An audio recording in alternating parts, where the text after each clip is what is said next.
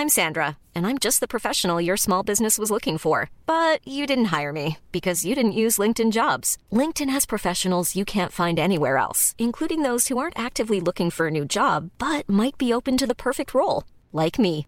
In a given month, over 70% of LinkedIn users don't visit other leading job sites. So if you're not looking on LinkedIn, you'll miss out on great candidates like Sandra. Start hiring professionals like a professional. Post your free job on linkedin.com/people today.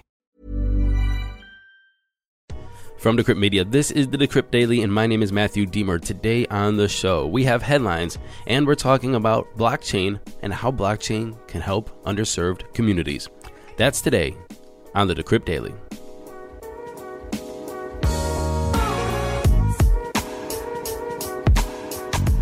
Good morning, everybody. Welcome to the show. Today is Monday, June 21st, 2021. I just got an email a little bit ago that I'm going to read to you because I thought it was very nice that it was such a direct response to the show the other day. But it was very good to see how much power and how much control this person was trying to take over the situation of bringing blockchain and cryptocurrency to their neck of the woods. Dixie in South Carolina wrote in and said, first of all, the headline is South Carolina 5.3 cents per kilowatt hour, which is pretty cheap energy. If you remember, we're talking about mining energy and how Miami wants to bring it to their area, to Florida, at around 10.3 cents or 10.7 cents per kilowatt hour. I said that here in Ohio, here in Cleveland, it's about 5 cents per kilowatt hour. The national average is 13 plus cents per kilowatt hour.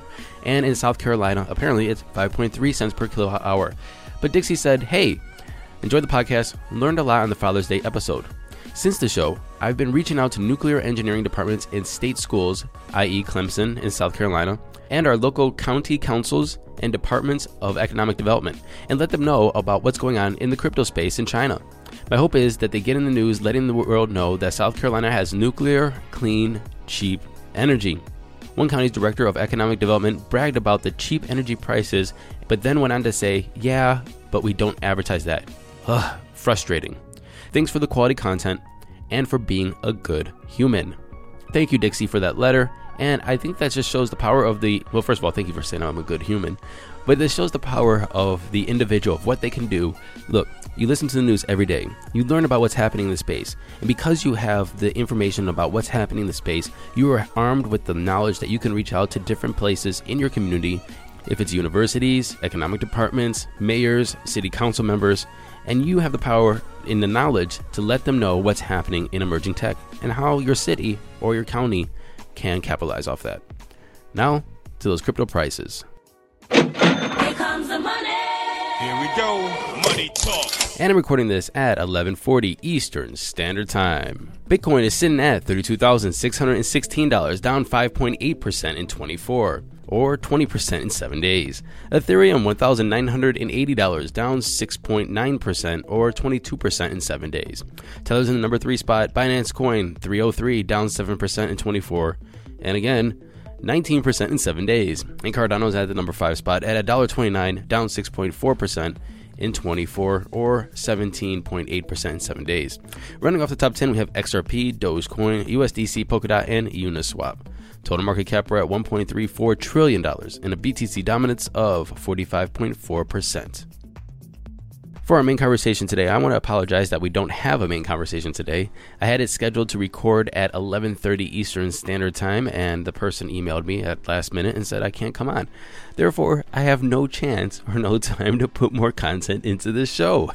So I want to say I apologize. It does happen sometimes that people do cancel, and it totally messes you up because if you're pushing a daily show back all the way to the deadline of my release time, which is noon Eastern Time or 9 o'clock a.m. Pacific Time, it doesn't leave you much time for flexibility. So I'm going to have to forego this main conversation and go straight into headlines. Moving into today's headlines. Blockchain company Securitize has announced it raised $48 million in an oversubscribed Series B fundraising round led by Morgan Stanley. The Wall Street giant Morgan Stanley participated in the round through its venture capital arm, Morgan Stanley Tactical Value. This is their first investment in the blockchain space. While Securitized founded in 2017, is an SEC-registered broker-dealer, which enables companies to raise capital through so-called security tokens. These are blockchain-based contracts that represent a stake in an enterprise or an external asset, for example, real estate or corporate stock. Decentralized finance, or DeFi protocol, Impossible Finance, has lost as much as $500,000 in user funds during its flash loan attack today. The attack on Impossible Finance's liquidity pool happened around 4:30 a.m. UTC on June 21st and resulted in a loss of 229.84 F, or, like I said, $500,000. Mudit Gupta, a core developer for SushiSwap, said it was the same type of vulnerability that was exploited in a recent $7.2 million attack on BurgerSwap, another protocol built on the Binance Smart Chain, or BSC.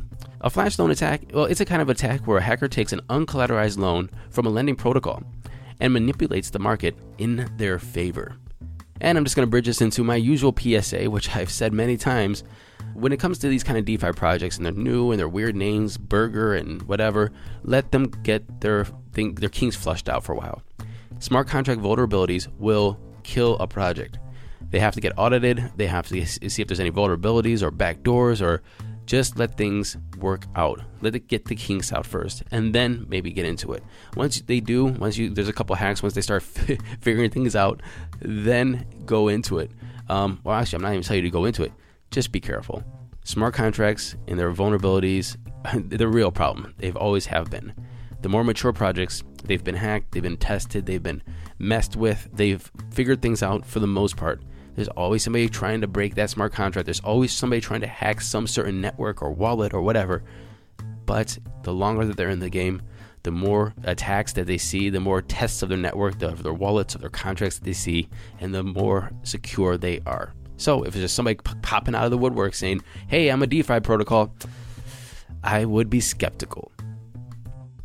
And finally, Frank McCourt. Never heard of the person before, but this is a person, Frank McCourt. He is the former owner of the LA Dodgers, and he's trying to rebuild social media through an initiative called Project Library. McCourt is concerned about the disproportionate power that these companies wield. He said, "We live under constant surveillance. And what's happening with the massive accumulation of wealth and power in the hands of a few, it's incredibly destabilizing." He added that this threatens capitalism itself, because capitalism needs to have some form of fairness in order to survive. Project Library would rely on blockchain technology to construct what is called a decentralized social networking protocol, or a DSNP. In a DSNP, or decentralized social networking protocol, no single companies would have access to a person's data. Thank you for listening to this episode of the Decrypt Daily. My name is Matthew Diemer. Don't forget to go to Apple Podcasts, like, subscribe, share, and leave us a comment. And DiemerForCongress.com. DIEMER for Congress.com. Link is in the show notes. Donate to the campaign. Blockchain advocates in Congress. Until tomorrow, happy hodling, everyone.